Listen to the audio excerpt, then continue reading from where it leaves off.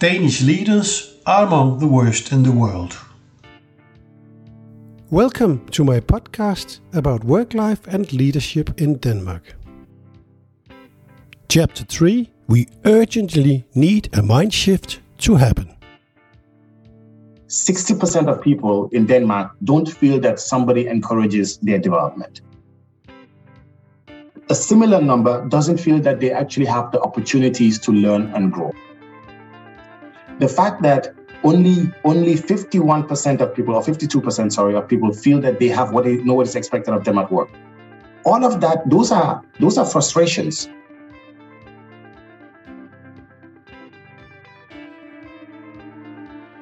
In this podcast, Parson Yang will present and discuss some of the major findings from Gallup from 30 years of research and studies on work life all over the world. Gallup has 2 Nobel Prize winners in their research team. In the summer of 2022, Gallup presented their newest results from studying the engagement of employees in all regions of the world. In episode 2, Managing Partner in Gallup for Europe, Middle East and Africa, Parson Yang told us what he regards as Gallup's most important finding over 30 years in research. The finding is how daily managers act, behave and communicate is the absolute most important factor for how engaged employees are at work. And it determines up to 70% of employees' engagement at workplaces. This is one to remember. So once again, your daily leaders' behavior and communications account for up to 70% of your engagement at your work.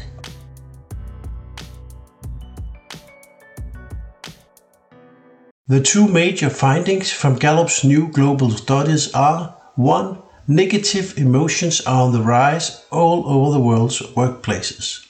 2. It is a very stable tendency that only 1 out of 5 are engaged in their job. Danish workers are often happy, but that does not mean that they are engaged. In this chapter, we continue our conversation from where episode 2 ended. What does communication, coaching and feedback really mean for our engagement at work?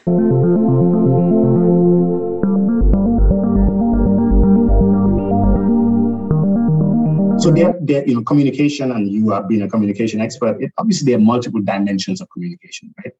There is the formal communication, there's the informal communication. There's the company-wide communication that comes from leadership in terms of articulating a purpose, articulating a true north, articulating our strategy, where we're going, what we're trying to achieve.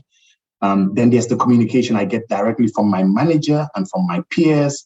And then there's the communication that is systemic, right? So the internal communication channels, from the pictures, the videos, the stories that we tell, how we tell them, when we tell them.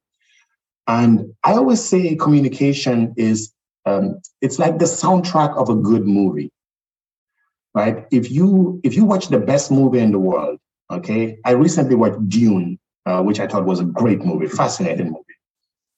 And now, if I would watch that same movie again and we take away all of the sound effects, all of the sort of the background music, the accompanying tracks that really help to really strengthen the mood that the movie is trying to create, to really strengthen the point, the feelings that the movie is trying to generate. If we would take away all of those sounds, it would still be a good story, a very good story, because it's an amazing story, but the movie wouldn't be as good. And I think that internal communications is like the soundtrack of our culture film, of our leadership film. So the film is leadership, the film is culture, and we know what we want to do. We need our managers to give better feedback. But there's no accompanying music that's explaining it and bringing that feeling to life. That what is it that is triggering a manager to say, I should really do this. This is right. This is true. Well, those are the different messages that this manager is getting from what do we recognize? What do we celebrate? Where are their consequences? Where do we say something is not working and we will not tolerate it? And And sadly, I think most organizations do not, my personal opinion, most organizations do not invest sufficiently in internal communications. This is a global study we did. I don't have data specific to Denmark, but I would assume it's very similar in Denmark. 2/3 of people who go to work say that they do not know what makes their company different from other companies. 2 out of 3. Yeah. 2 out of 3. That's a lot. That's a lot. So we spend so much time talking about our unique culture and how we're so special and our legacy, yet our people don't feel it. And that's part of the internal communication, the communication culture you're talking about. We are not very good at storytelling. I could just add to you that I've been manager of communication for many years, and I see a very clear picture also today in Denmark that when we talk about communication in companies, then the CEO, his performance, his communications, the organizational communications, the marketing, the digital web systems, and so on. A lot of resources invested, but this internal communication, the help to the daily leaders, it's I don't see the same investment here. And Sharon, I think this is part of, and I'm very excited that you're talking about this topic, because I think this is part of the mindset shift that urgently needs to happen. Just what do we prioritize? Let's take a simple example, something that happens on a large scale again and again, mergers and acquisitions, right? We're bringing 2 large companies together. It's happened many times. It's very important. It's a source of creating value sometimes, not always, but sometimes it's a source of creating real business value for the world. And we should appreciate that. But then if you look at the budgets of how these integrations are done, you look at the budget for the technology integration, it's big. You look at the budget for the systems and structure integration, it's big. And then you look at the budget for the culture integration, it's a little bit much smaller. And then you look at the budget for the communication, how we're going to communicate it, and it's 50,000. So we're investing tens of millions in everything else. But now trying to tell the story, we think, we'll put it in an email. Everybody will understand that. Guess what? Nobody's reading these emails. It doesn't work.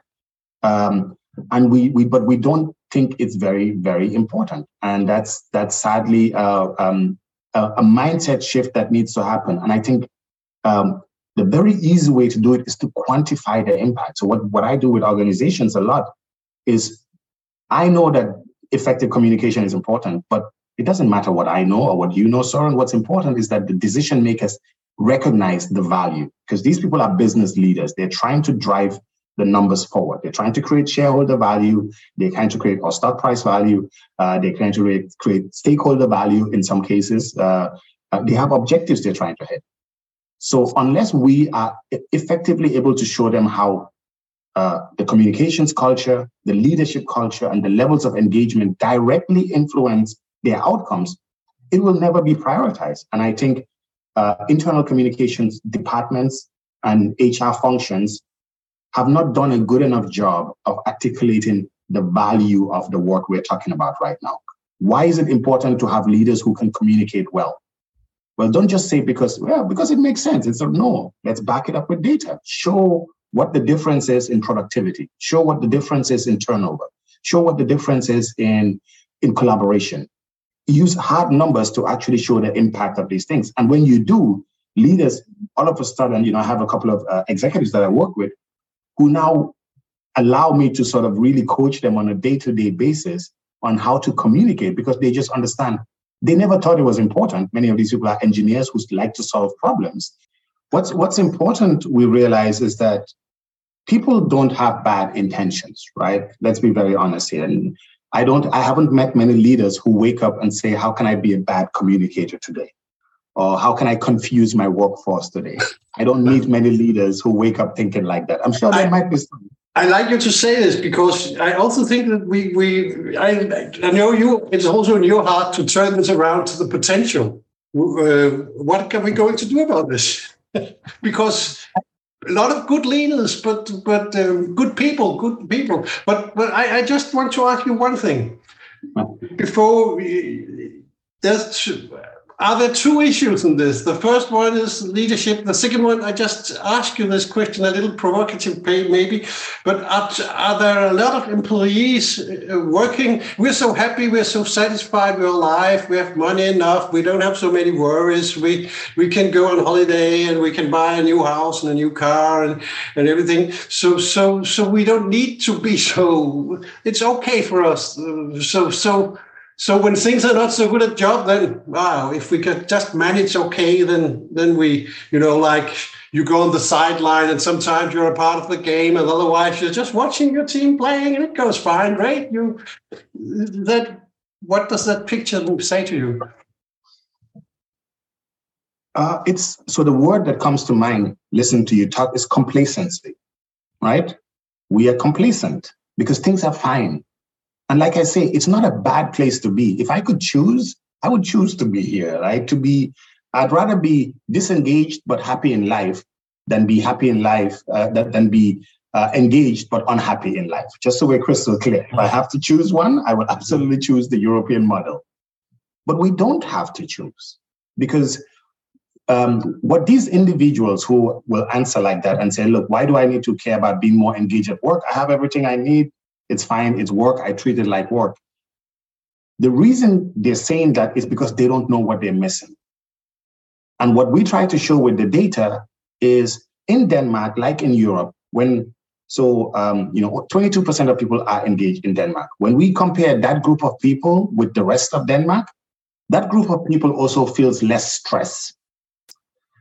Because when you're engaged at your work, it actually makes you more resilient. So it helps you on an emotional, personal level. The people in Denmark who are engaged are also less likely to treat their friends or family poorly because of stress. So in Denmark, if you're engaged at your job, you're less likely to fight with your wife, to put it very simply, or your husband. It actually has a negative effect on how you cannot. We have no way of compartmentalizing workplace emotions. Maybe if it was possible, it would be the solution. If we could just leave all of those emotions that we feel at work, the fact that many people in Denmark, what was the number? Something like, I believe, let me just look it up. I think it's around 60% of people in Denmark don't feel that somebody encourages their development, right? That 60%. 60. Yeah, that a similar number doesn't feel that they actually have the opportunities to learn and grow. The fact that only 51% of people, or 52%, sorry, of people feel that they have what is expected of them at work. All of that, those are frustrations. So imagine when you go to work, you have a job and you don't know what is expected of you.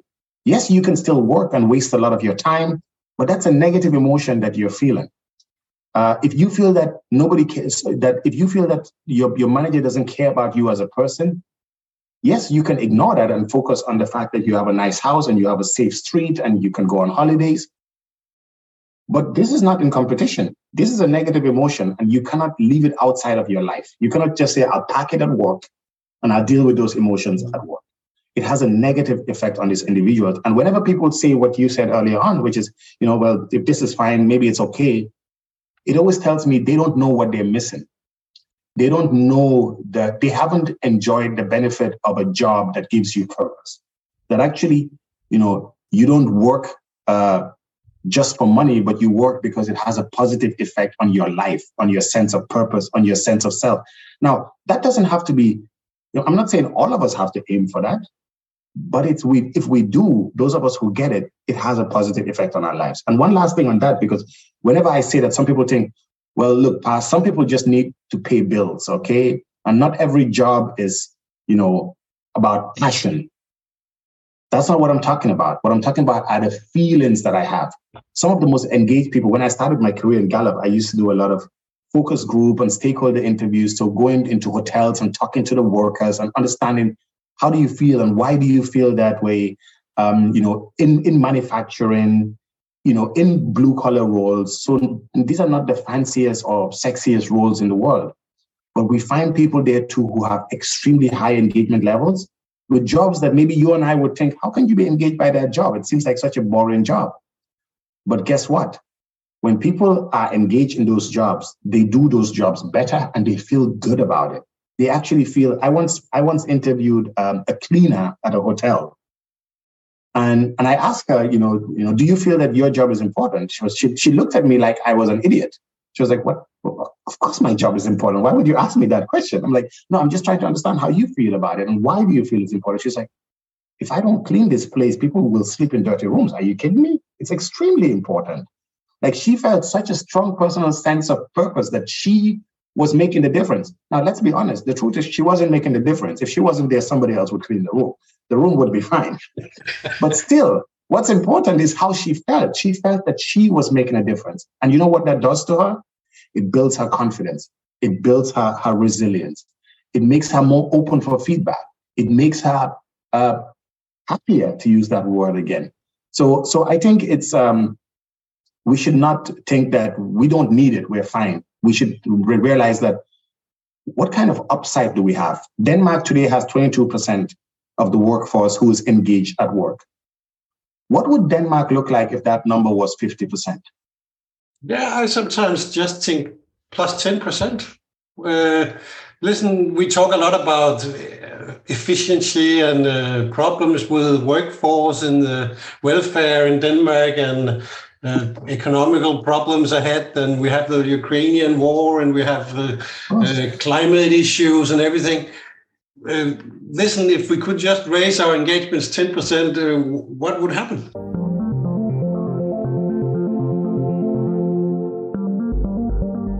This was the end of chapter 3. We urgently need a mind shift to happen.